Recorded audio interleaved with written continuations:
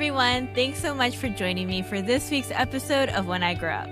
On today's episode, it's my pleasure to welcome my new friend, Helen Kingery.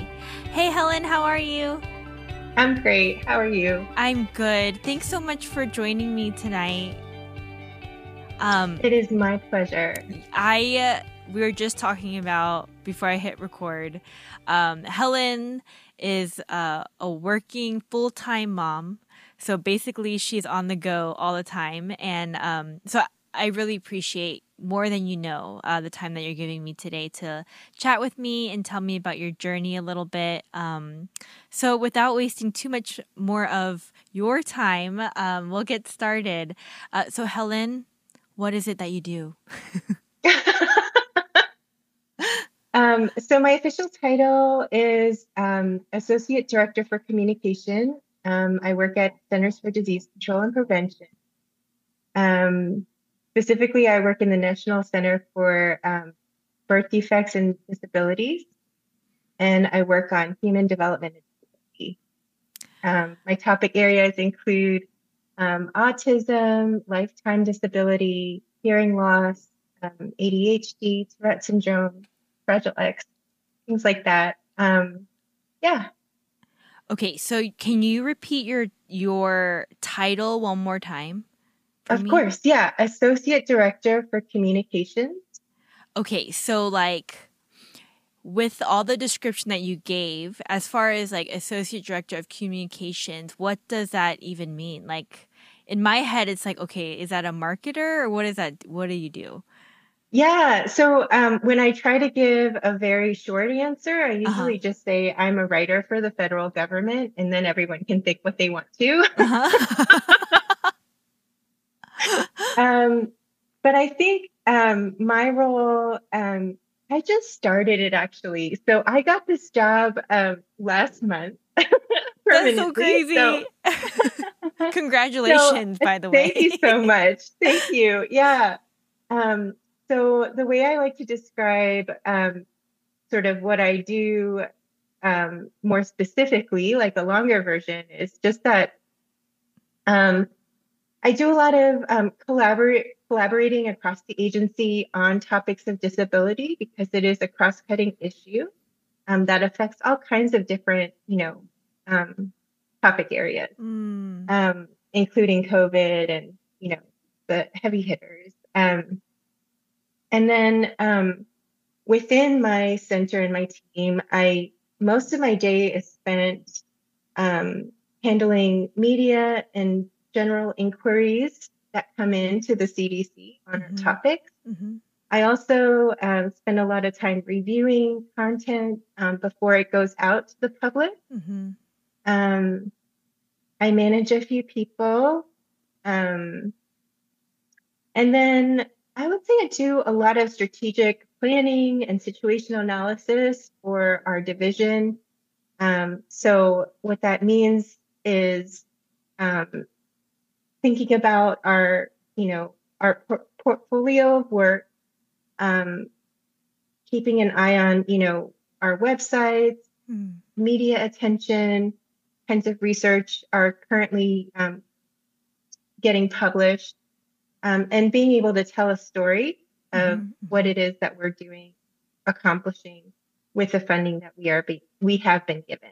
So, so I think my role is sort of like that eagle eye view of like what the public views, so that it's kind of cohesive with the rest of the agency. That sort of thing. Yeah, no, okay, how interesting. As you're talking, I realized, what do I think the CDC does? Like in general, like, I think for me, when I think of Center of Disease Control here in Atlanta, in Georgia, like, growing up here, I knew that it existed here and all the things, but I'm like, like as you're talking, I'm like, maybe I don't realize there's so much more to the CDC than just like health policy and things like Hmm. that.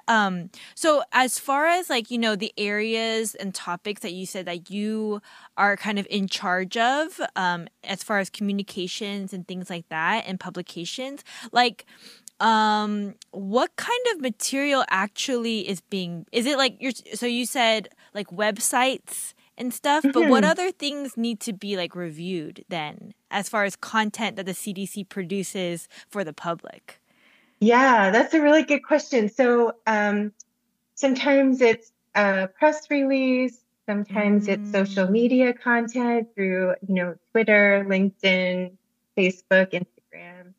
Um, Sometimes it uh, partner organization outreach. So, Mm-hmm. like for example, we do a lot of work with Special Olympics. And so, whenever we have a new release or something that we find could be helpful for partner organizations, we reach out specifically to them, and they either use the tools that we're providing or they push that content out through their networks as well. Mm-hmm. So that the most up-to-date research tools and trainings are going out to the people who need them. I Um, see. So are mhm. you a writer at heart? Like, Yeah. yeah? Yeah, I feel really lucky. I've always been a writer. Um, and one day hope to write my own book. So I do. I mean, I enjoy writing. It's like definitely a stress relief for me and a creative outlet. And so doing it at work, it's just bonus. I love my job for that in that regard. Yeah, Really? You love your job? I just feel I like, love it. I guess the reason I'm asking is like in my head, it's like, okay, creative writing and then writing for the federal government is like seems like two different things. But, but does that mean you just really enjoy the idea of like creating and writing for people to like understand, or what is it that you love about writing? Because I used to like writing. I don't enjoy it as much as I do anymore, but yeah, what is it that you love about writing? Yeah, I think one of the things I really like to do is so I don't know if you've ever been in this sort of situation where you draft something and you send it out and like have like a whole bunch of people review it. So like Okay. they'll edit it, track changes, red line, like all this stuff. And it's like one of my very favorite things because I hear like 10 different voices in the document and I'm like, okay, how can I make as many people happy as possible so that we're achieving some of the same, priorities as we write this document? So that's like this personal challenge to me of like, how do I make everybody sing the same song? And for the things that we can't achieve together, how can I reframe or how Uh-huh. can I, negotiate with that person? So it's like for me, it's like this like song and this It's an this art. dance, right? Yeah, it's That's so much crazy, fun. Helen. Yeah. I no, I love that so much cuz I'm like I'm in awe because man, you have really found an art to what it is that you do, and I think that I've never viewed writing that way. Like in my personality, if when I first of all like drafting and then getting edits and then having to do it again is like against my personality because I'm like a perfectionist and I want it to be done right the very first time, and Yeah. um before I studied mass media arts, and then I wanted to be like go into video and film, and then right out of college my first job was like a post editor, in Hmm. post, but I hated my life because because I was sitting editing videos for like hours and I'm like, and it was never good enough, right? And I was like, this is Yeah. horrible. Like, Yeah. yeah, but anyways, I just love what you said so much. And I could see the twinkle in your eye, Helen, that you were like, this is what I really enjoy and that you challenge yourself to do that. So like, do you find so much satisfaction when you get it right? Oh yeah. Yeah, it's one of my, yeah, it's what it's that's the thing you have the taste for and you're like, okay, let's do that again. Like get to that point where you release all these materials that um everybody agrees on. Everybody's like, Mm, yeah, this is the message we want to put out there. yeah. It's so exciting. Yeah. Release days are always the most fun. Oh my Um, goodness. yeah. Um, okay, so what I would love to know is you said that you just got this job, this position recently.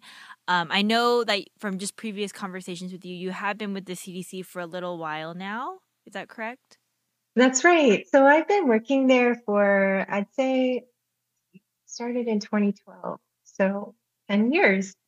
Oh my goodness, Um, congratulations this is my again. 11th year. Yeah. Decade. Yeah. So I've worn a lot of hats.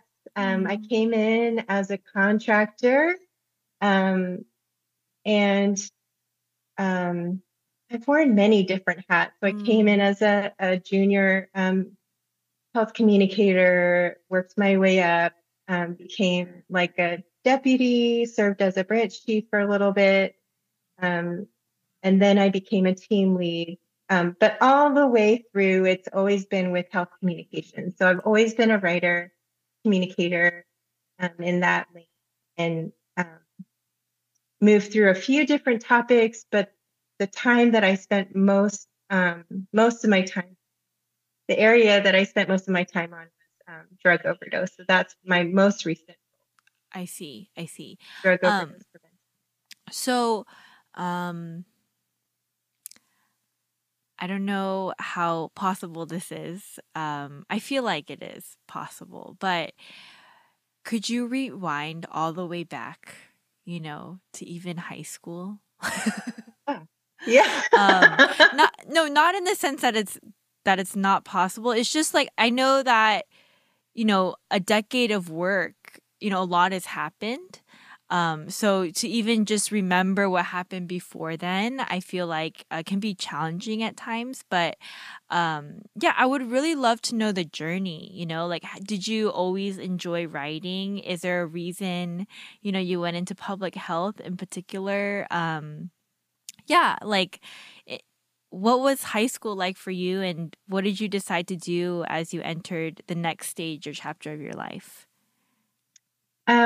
So this is so funny. I love this question because it's so open, and so I'll just highlight like a couple of things. Um, Yeah.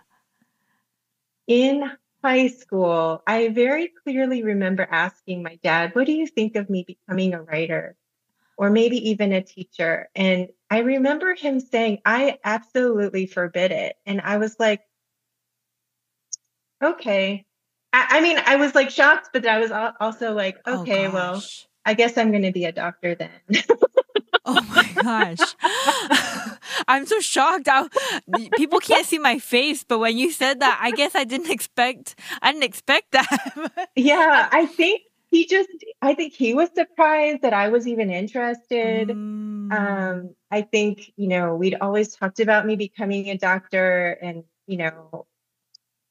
I like school well enough. So I thought, well, might as well. It, I mean, might as well become a doctor. That's not what you say, but I didn't have real ambitions, I should say. Like I didn't have like a goal in mind or like yeah. a career I wanted. Um, so it's funny that I end up here as a writer, like decades later. Um, but the reason I ended up in public health was actually um, funny. In high school, I felt very called to the missions field. So that Mm, was another reason I was considering becoming a doctor because I thought um, even my view of missions was very narrow, and I didn't mhm. quite understand what role I could play that would be useful. Wow, yeah. So I just knew I wanted to be overseas. I knew that's where my heart came alive. Um, and so, I felt called at a very young age. I think I was like 15 or 16 at the time. So anyway, fast forward just a little bit. I had just finished my college, my first year of college, and I went on a medical missions trip. Um, yeah, it was super fun. I went to the Philippines with a group, a very small group, for about a month. We traveled for almost the whole time. I had all of 1 year of pre-med studies under my belt. And I was like, I'm going to be a medical doctor. Um, um, but I will say, I feel like that is the missions trip that completely allowed me to let go of the dream of becoming a doctor. Um, there was a time we were debriefing after every day. So we would hold a clinic during the day for pretty much the entire day. And then at the end of the day, our team of, I think it's 5 of us, would sit and just talk about the day, pray together, pray about the next day. Um, and I remember one night, one of the nurses started weeping as she was sharing it. She said, I met a lady today who was dying of lung disease, and she was in a lot of pain. And then so I asked her, do you know why you're sick? And she said, of course I know why I'm sick. I smoke cigarettes every day. And so my friend said, well, if you know that's what's making you so sick, why do you smoke cigarettes? And she said, because they're my only joy. Very matter of fact. So then we all started weeping because we were like, how could that be? So we all felt the heaviness of the lack of joy in that place. And I basically carried that like existential crisis for the rest of the trip because I was thinking like, oh my gosh, like we're here with like Band-Aids and Advil, and that doesn't even touch the surface of the pain and the hurt that people are feeling. It's not just a physical need. There's like so much under there.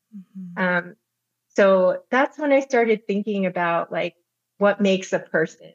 And I started really holding on to the verse, John 10:10, where it says, the thief comes to steal, kill, and destroy, but Jesus comes so that we may have life and have it in abundance. And I was like, this isn't abundant life. And how can we say we're bringing abundant life?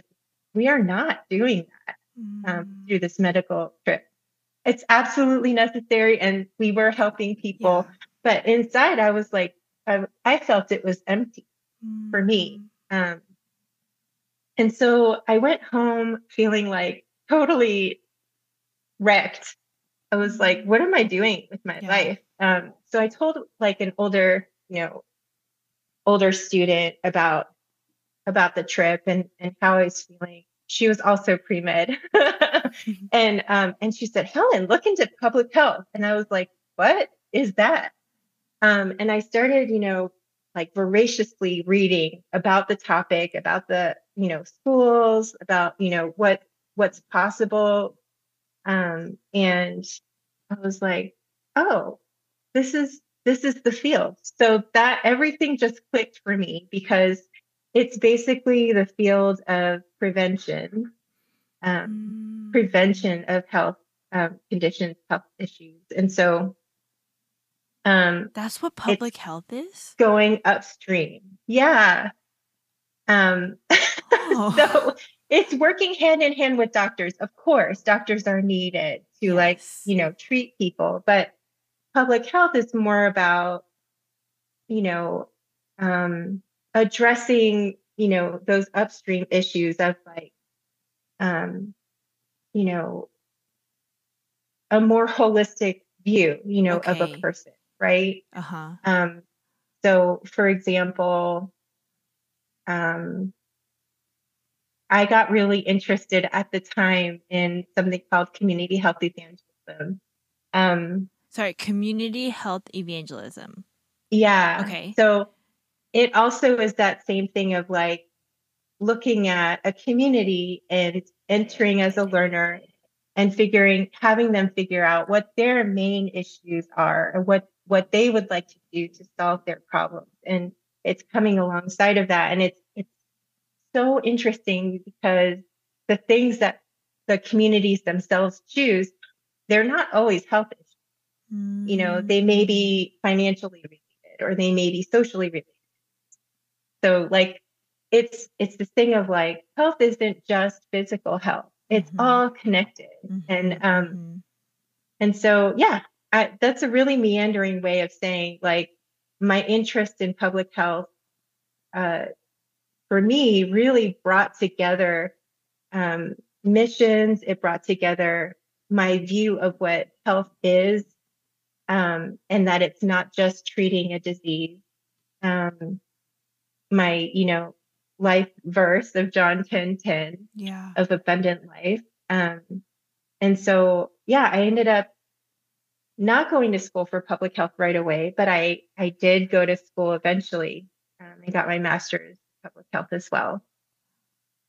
Wow, that is so fascinating. Thank God for your friend because Right? like She that's set so me on that path. crazy. I just Yeah. feel like even me right now, I'm like, "Oh, I had no idea." Like that's what public health kind of encapsulated, I guess. Like and I feel like if I had known that, it makes a lot of sense.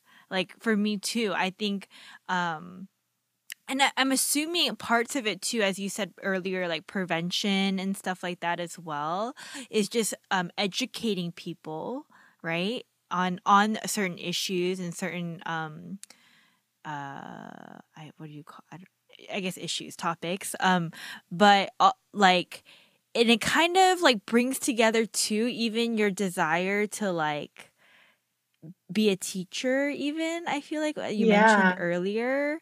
Wow, that is so cool. Okay, so you went to school for okay, so that would have been what, your sophomore year when you kind of started getting into things. Does that mean you transitioned to public health and then like as an undergrad or? There are undergrad programs, but I was at the time going to a liberal arts school. Okay. And that wasn't a thing there. So I continued in taking pre-med classes because they actually are prerequisites for most public health degrees. Yeah. And I would imagine so, that yeah, that helped you, right? Like in just knowing things. Yeah, it helped a lot. And then I am also just really interested in a lot of different things. So my undergrad degree was actually in cognitive science, which doesn't even exist there anymore, which that's interesting. I'm a limited edition cognitive science degree What is major. cognitive science, Helen? What is that? It is a combination of psychology, linguistics, philosophy, and computer science. And basically, it is the study of the mind. So when you take it, the psychology is like the hardware of your brain. Philosophy is like where thoughts come from. Linguistics is how we express them. And then computer science is the piece of artificial intelligence. And can we get other computers to think with our minds? That sort of a thing. Where did you go to school? I went to a small liberal arts school called Wellesley College. It's up in Massachusetts. Okay. That's so cool. Yeah.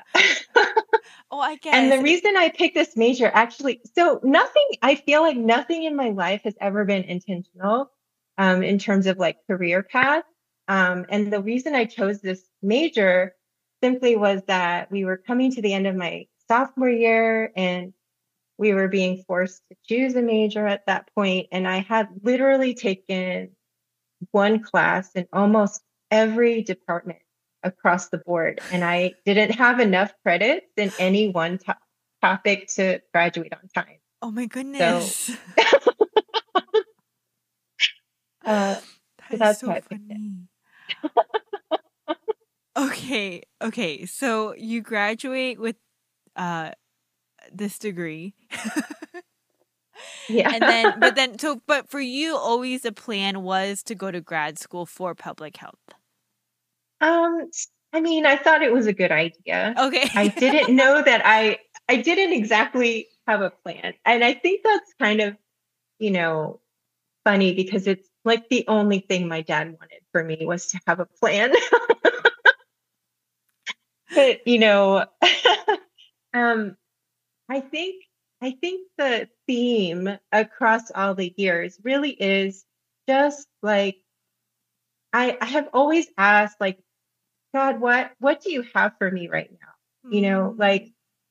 I didn't when I was called into missions in high school, I was like, who needs college? Right. I'll just go overseas. So going to college even felt really off track for me. But I did Mm. feel very strongly that God was calling me to go to college. So Mm. during those years, I was like, God, what do you have for me? Because it's not about the degree. And so, yeah, I think there was so much that God poured into me and matured me in so many different ways in college. That wasn't, again, like wasn't about the actual motions of going to classes and stuff like that. Um, and he just wanted to mature me. I think he achieved more through me after having waited and eventually gone through grad school than if I had gone straight from high school. Yeah. So it was in that obedience that Yeah. he poured into me. That's amazing. Yeah. Um, but yeah, right after college, and another theme is like I really haven't chosen my path. I've like applied to things, but literally God has like opened one door. So like Mm. even my way into CDC, I would say, I think I applied to like 75 different jobs about that and Mhm. then got one job offer out of those. So I really feel like God has been faithful, Yeah. like of like when it's time, he'll open the one door. Wow. And it's always been that way. Um, so yeah, after college, it sounds like I had a plan, but I didn't. I ended up getting a job, the one job at NIH, and I worked as a research fellow there for a couple of years. And that actually ended up being the experience I needed as a prerequisite to get into grad school. Oh, So wow. Okay. um, I didn't plan any of that, but it's like each thing built on the next. And I Wow. just kept asking God, what do you have for me right now? Um, Oh, that's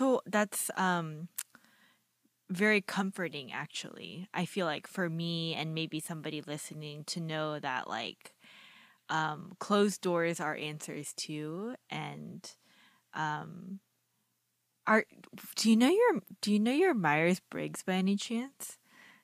I'm an INFJ. INFJ. Oh, that's interesting. INFJ. Okay. Because I feel like you saying that you didn't really have a plan and you just kind of went with it. It just shows that you really how great your faith was. I think during those times, because I feel like usually J's are a little more like this, but then maybe your N side is a little more open minded. I'm ESFJ, so I'm very like it's got to be this way. And then David is ISFJ. So our poor children is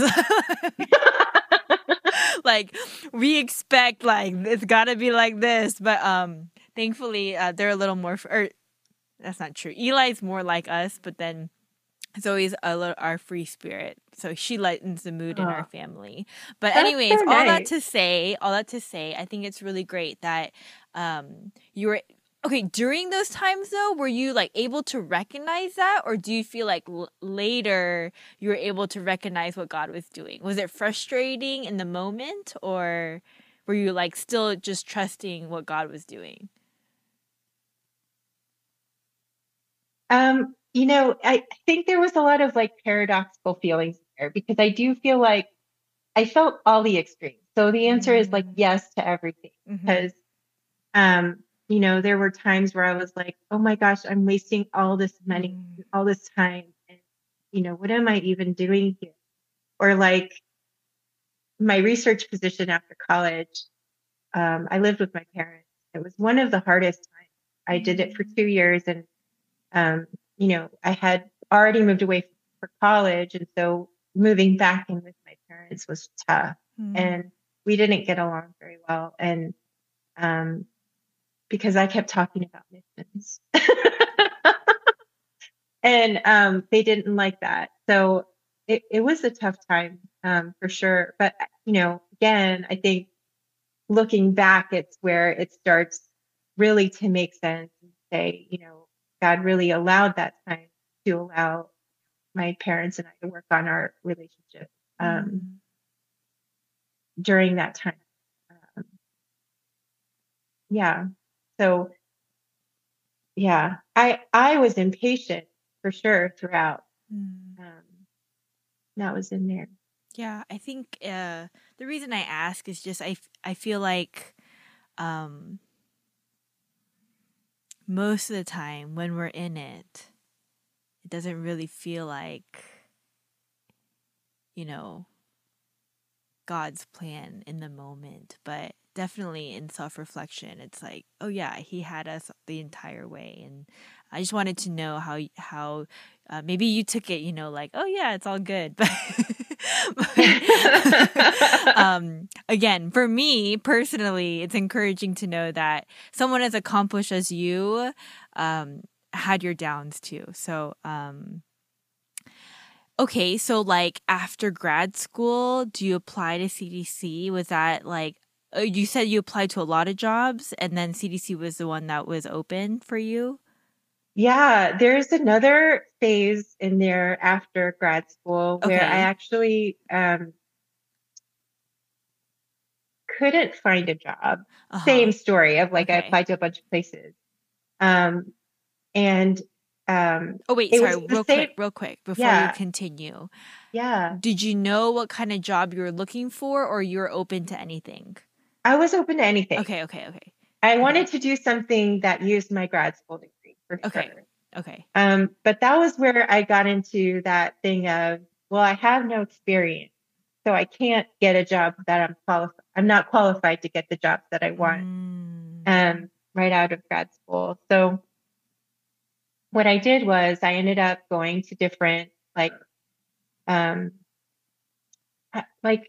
I think I ended up going to some conference that was like public health related. It's very fuzzy. It's such a long time ago, but I went and at conferences, there's like lines and lines of booths of people who are exhibiting.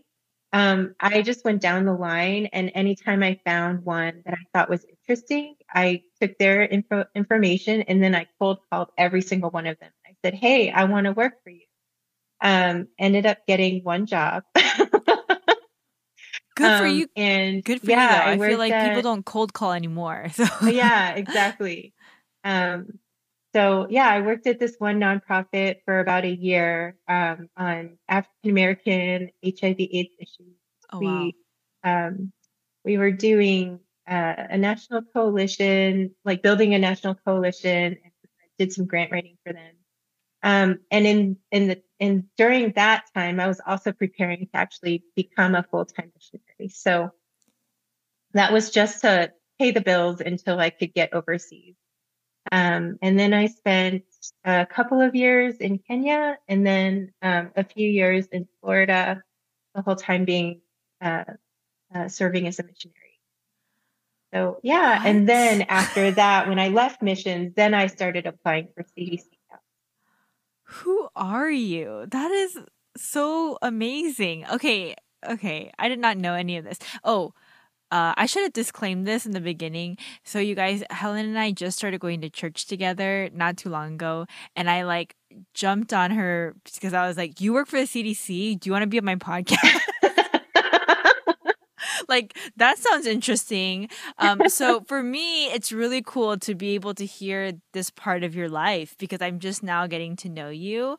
So now I'm Mhm. like, oh, like I didn't realize you had this whole other chunk of your life before in the professional world of like, center of disease. And so Kenya, what were you doing there?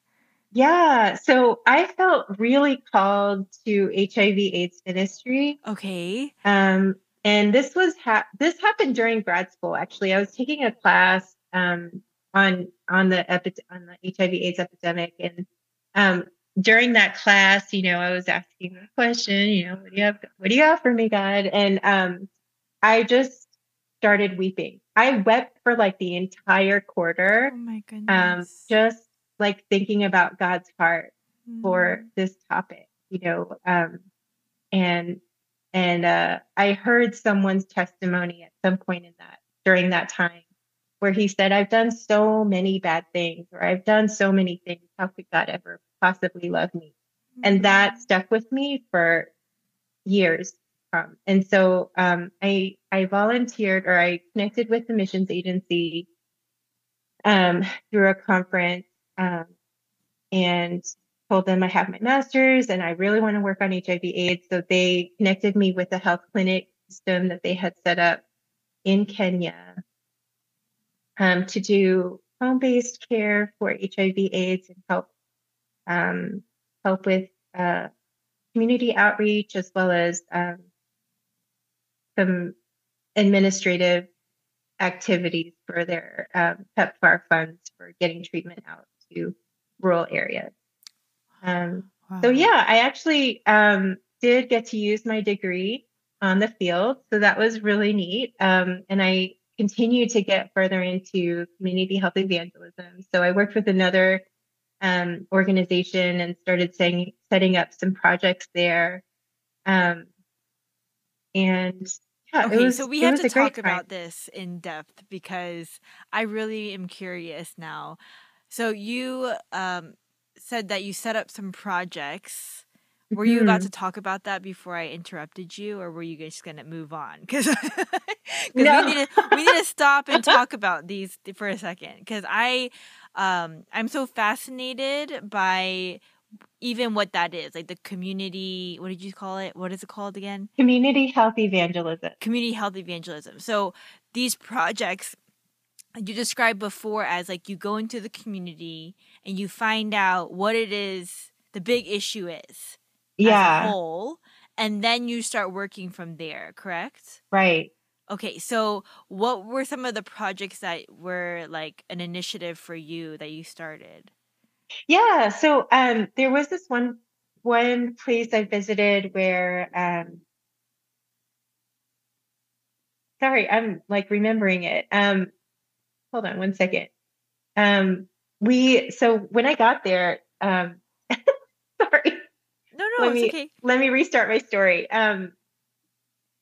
I was visiting as a teacher, and I was like, yeah, I can talk on any topics, but public health and HIV/AIDS is really what I'd like to talk about. And they Uh-huh. were like, oh, cool, cool. Okay, well, come out to, the church at 2 o'clock and you can talk about that stuff. And so I was like, okay, cool. So I came like with all my materials planned, and people started trickling in, and then the translator showed up and he's like, okay, so you're ready to talk about hygiene?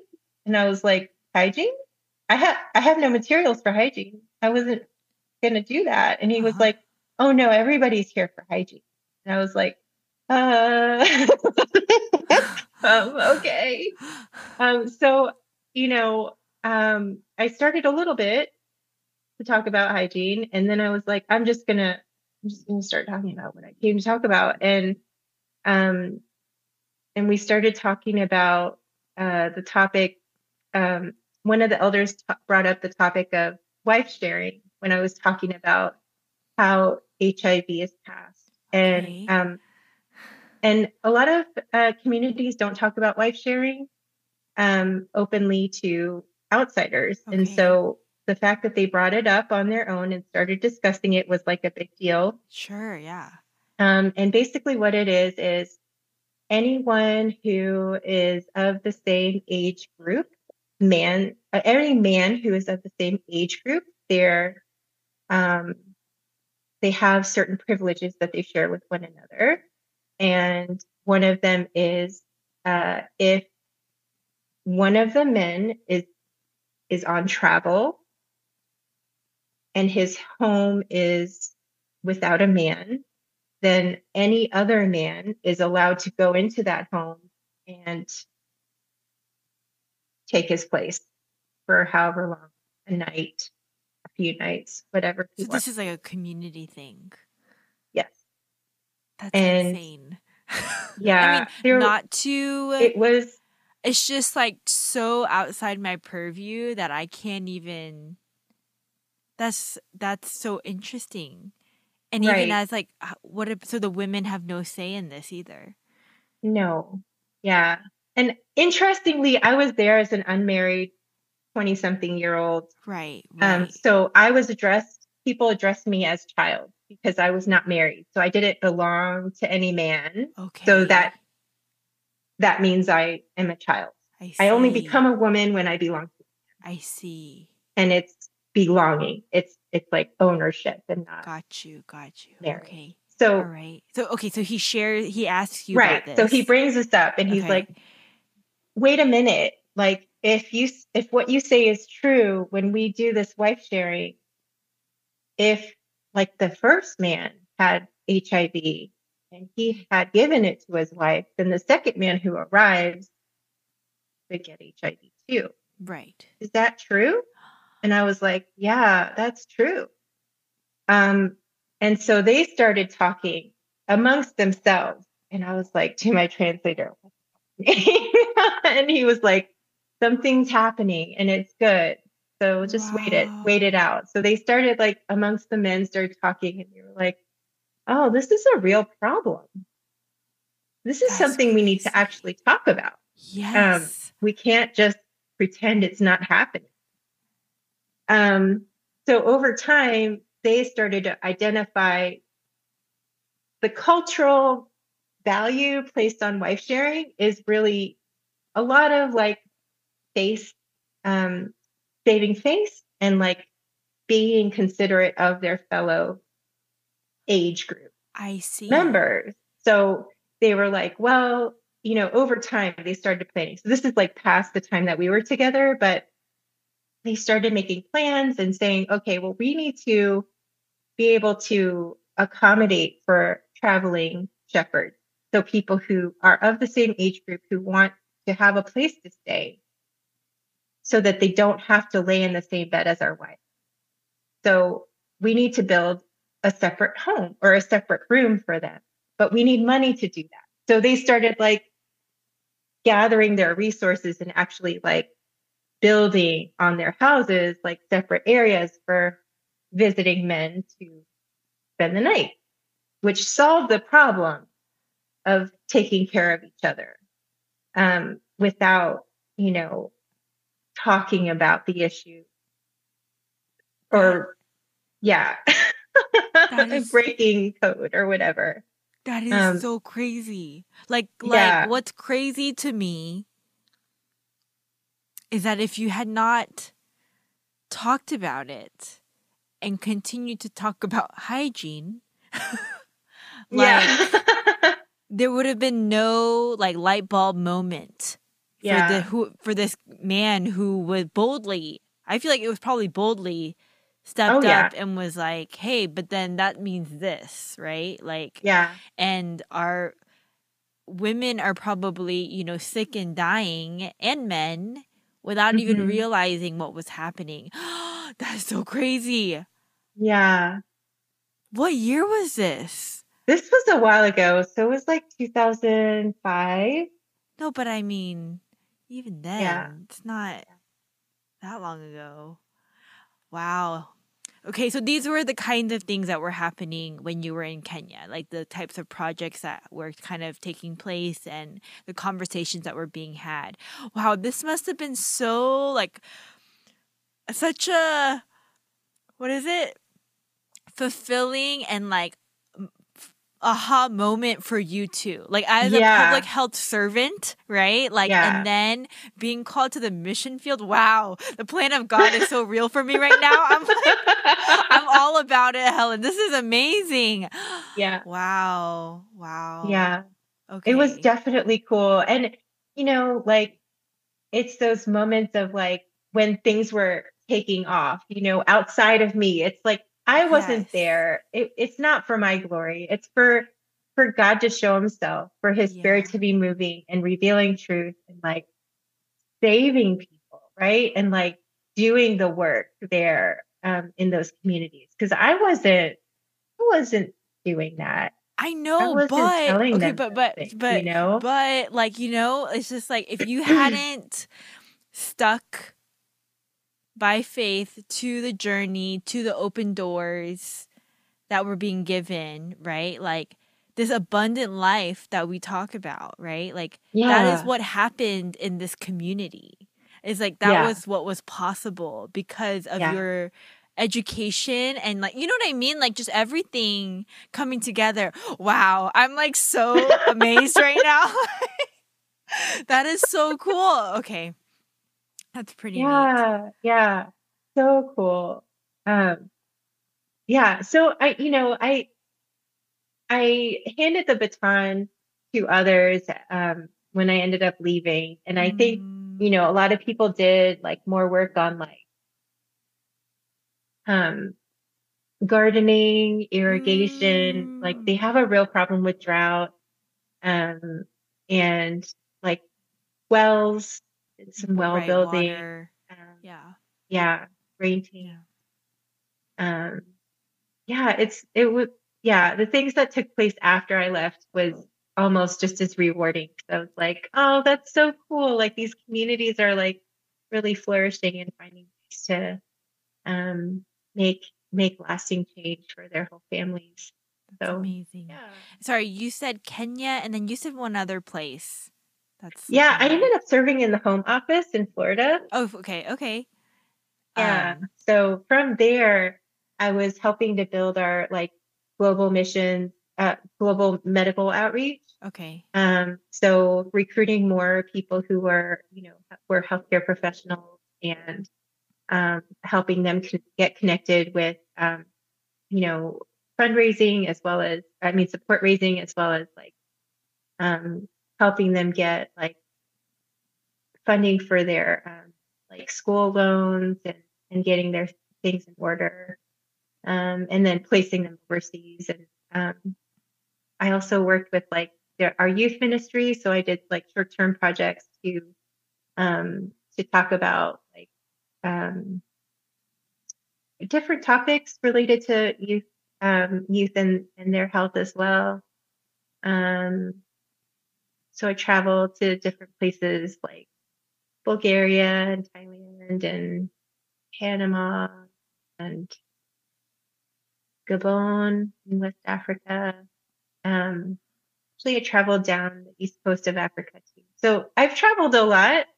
Um, and uh, yeah, always just teaching and talking about the core of the things is like holistic ministry and just um, yeah, finding ways to connect the health issues with like the spiritual issues, with the social issues, economic and emotional issues, like the whole thing. So Yeah, yeah. that's amazing. So, why not stay there? Why move to the CDC? Yeah, so I think um, we had been through some things. So the reason I left Kenya, first of all, was that my entire house burned down. What? Um, yeah, my house burned down, Like and I in lost Kenya or in everything America? in Kenya. Oh my gosh. Um, and I lost everything I brought. I packed everything I owned and brought it to Kenya, and then my house burned down, so I had like nothing. What? That's crazy. Um, Yeah, was it an accident or it like was an accident. So I okay. had my home was had no electricity or running water or anything, and the refrigerator ran on gas, and the gas pilot light exploded, and so the whole gas tank exploded, and then the whole house caught fire really fast. Oh my Um, goodness. and everybody was safe. Okay. Thankfully, no one got hurt, but it really was a stressor during my time there. Sure. Yeah. I can only imagine that. And Okay. yeah, it was tough to come back from that. I stayed for another year or so, but um, also during that second year, we had some like political unrest. And so there was Mm, like a lot of like gunfire and violence around where I was living. And so I actually ended up having to evacuate my area and work from a different location. And so that combined with the trauma of the whole time I was there, I yeah. decided I needed to home for a mental health break. And Yes. then ended up staying in the States after that. Didn't go back. So Okay. So, and that's what brought you to the Florida office, I'm assuming. right, Okay. right. And then during my time in Florida, there were some other things that happened within an organization that made it hard to continue on with our work there. I And see. at the same time, my at the time husband went back to school for graphic design. So he applied to a few schools in the Atlanta area, Mm-hmm. and then we ended up moving here for his school. Okay. Yeah. Nice. So it just happened to be where CDC was, and I'd Yeah. always wanted to work there. So Uh-huh. it all worked out. That's awesome. Okay, so you started at the CDC, and I guess the real question is like for someone listening to this podcast, and maybe you're associate director now, and it's like, okay, how do I do that? How do I get where she is now? Like, what kind of? I mean, you said that you had different roles, you wore different hats throughout the 10 years that you've been there, but like, do you? I don't know, like. Is there a right way or a wrong way to go about doing things if you want to pursue a career in the field that you're in? Um, I think one of the keys to getting in the door is experience. Mm, Um, and um, I would say like the best thing to do is to look around at any local organizations where you might want to volunteer or work part-time and just, you know, connect with whoever is working in your area in the mm, field. Um, um, and I think too, the other thing is when I came in as a contractor, I didn't have any experience. So that's another way to get into CDC is, there's probably like dozens of contracting organizations that hire people so that they can work in CDC as a contractor. gotcha. So I always tell people like find those contracting organizations, call them up and say, hey, I'm going to send my resume to you. Mm, And they'll keep it on file. And whenever like a contractor either quits or moves away or whatever, um, they call up all the people that they have resumes on file and they say, are you interested? So um, it's a pretty easy way, I think, to get in the door as well. you know, you have been there for a while now. Is there, and like, you've kind of gone through, like you said, different types of jobs within the company. I don't, what do you call Yes. that? Yeah. um, Agency. um, Is there a reason you stayed? Like, you know what I mean? Like, it's such a Mhm. long haul. Do you just like it there, or they treat you well at the CDC? I guess hopefully CDC is not listening, but They'll hear you. yeah. Um, I would say one of my favorite things about working at the CDC is the people. Mm, I would say it's just filled with some of the greatest people. They have like such a passion for the science wow. and um, and such a heart for the topics. So, people are very passionate and when they start like geeking out about data, it's like so cool. Like Yeah, I I love think it's that. so cool. And especially where I am right now, on, human development and disabilities, I feel like people are there because they have a reason to be there. Mm. So they care a ton, and and it comes through in all of our work. Um, so yeah, I think it's it's been inspiring, it's been challenging, um, and it is kind of my personality to get my hands in a lot of different kinds of things and learn all the time. So that's really appealing to me because every day is different. Mm. Okay, well, you told us some things that you like about your job, but is there anything that you don't like about your job? My number one thing I hate is public speaking. I really Oh. dislike talking in front of groups. Um, so yeah, part of my job is presenting. Oh, I really wish I did not have that uh, fear of public speaking. I also really dislike um, administrative tasks. Mm. I think that's probably anywhere you go. Mm-hmm. Yeah, I don't like that kind of stuff, Yeah. like policies and reading rules and Oh man, but then like now that you have a higher position, isn't that like most of like do you have to do more public speaking and deal with yeah, a more little. policy? Yeah. Yeah, yeah. When I'm on calls of like, yeah, more than seven is my maximum. I feel comfortable up to seven, and more than that, it feels like a large group. And Yeah, yeah, um, yeah, when people call on me in meetings, I'm like, I just want to hide. I'm like, I know I'm yeah. like, we're even all remote. It still makes me nervous. Right, right, right. So stupid.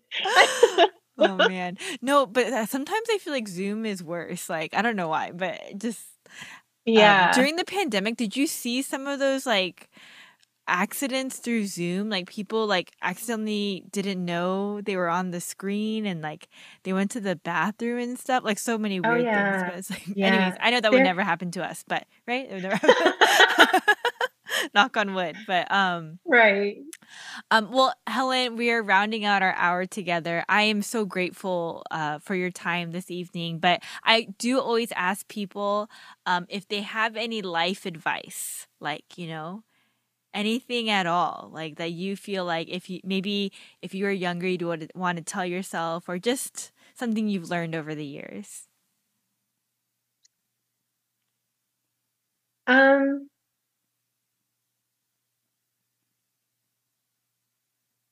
I'd say the more you trust that things are going to work out, I think the easier it becomes to trust Mm, that things are going to work out.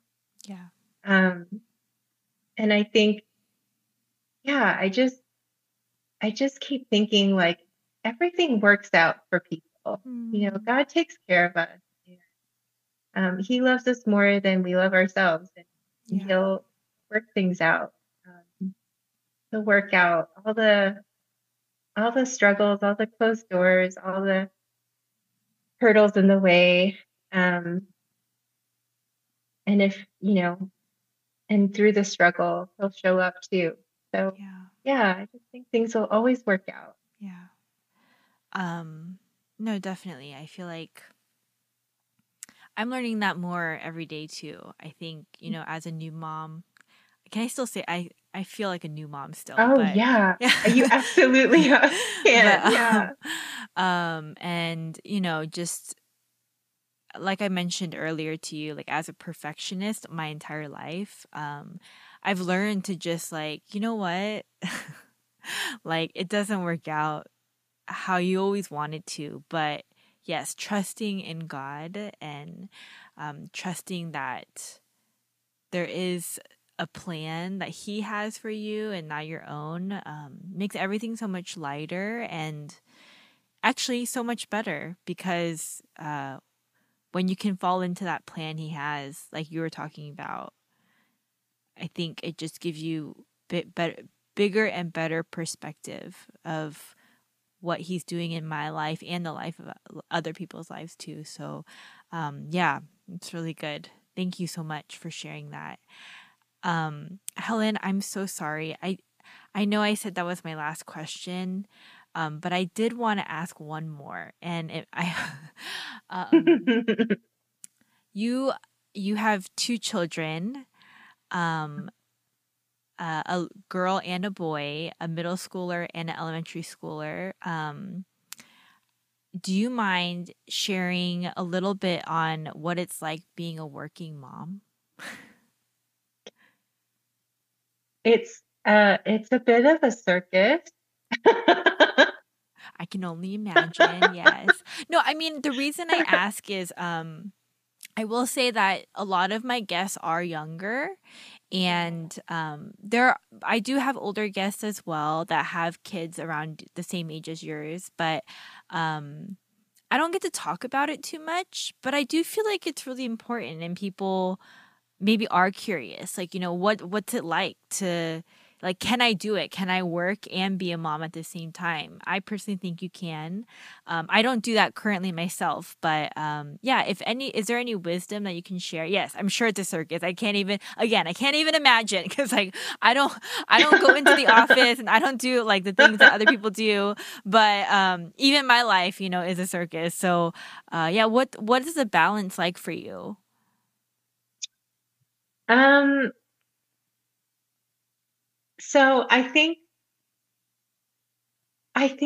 like I think the key is to like think about like actually putting out my expectations into the forefront of my thinking, and to say, okay, those are my expectations. Mm-hmm.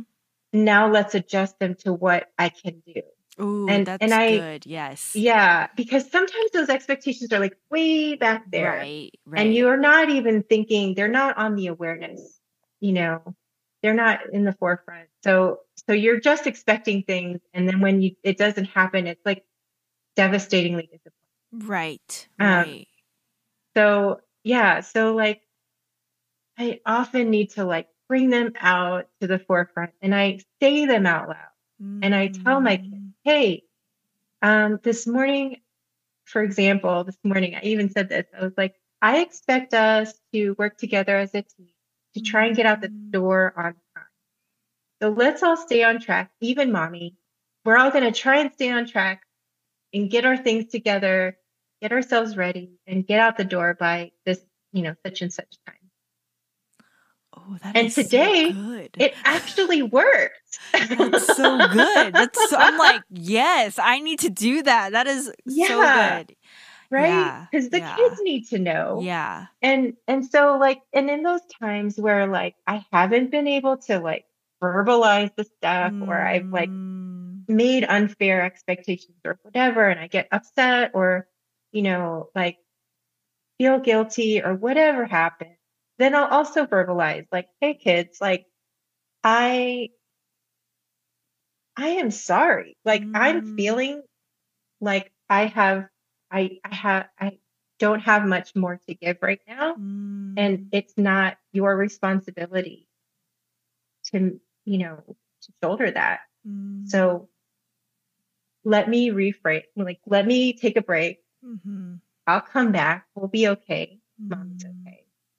Um, but to like, it's always, that communication. And I think that's what keeps me going, of Yeah. like, our kids are there and they're seeing it all.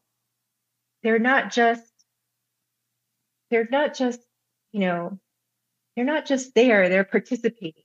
So I Mhm, think like part of being a working mom and now a single mom, it's like remembering that um like they're playing an active role, mhm, and not that I rely on them as grown-ups at all, but that you know, I want them to be an active participant in the family. So it's mhm, not all on me. mhm, mhm, We're like working together and mhm. loving each other, and you know, learning what it means to love, learning what it means to show grace and support and communicate well and love each other well.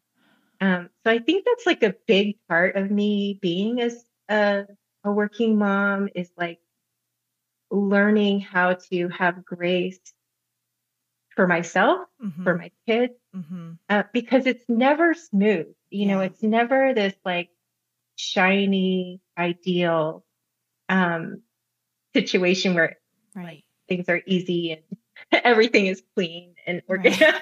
It's not that. Nope.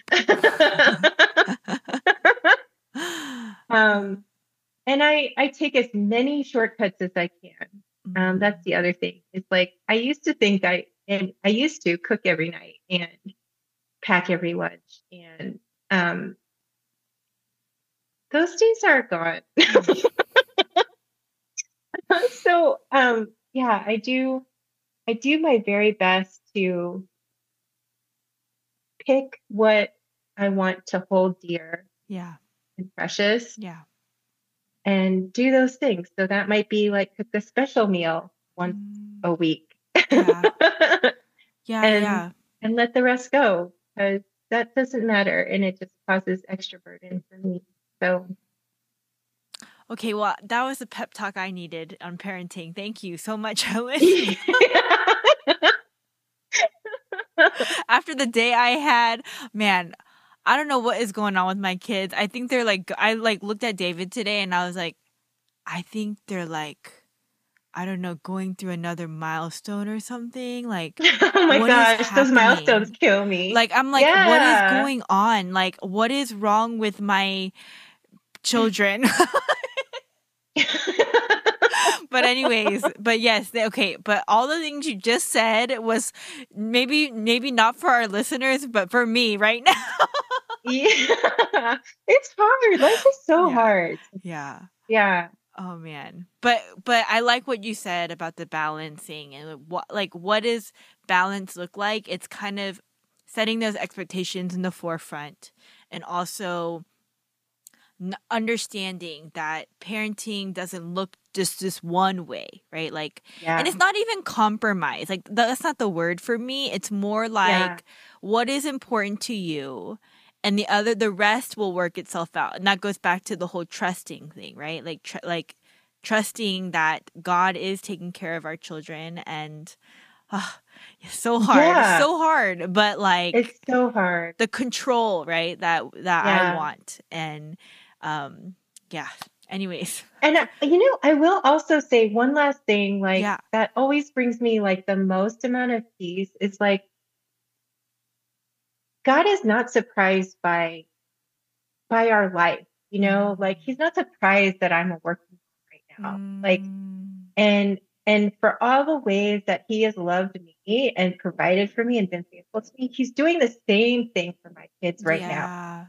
So like all the ways that I have not been able to, where I've left huge gaps in my support for my kids, like those are the gaps that he's coming to fill for them. And that's going to be part of their story of how God met them in this time.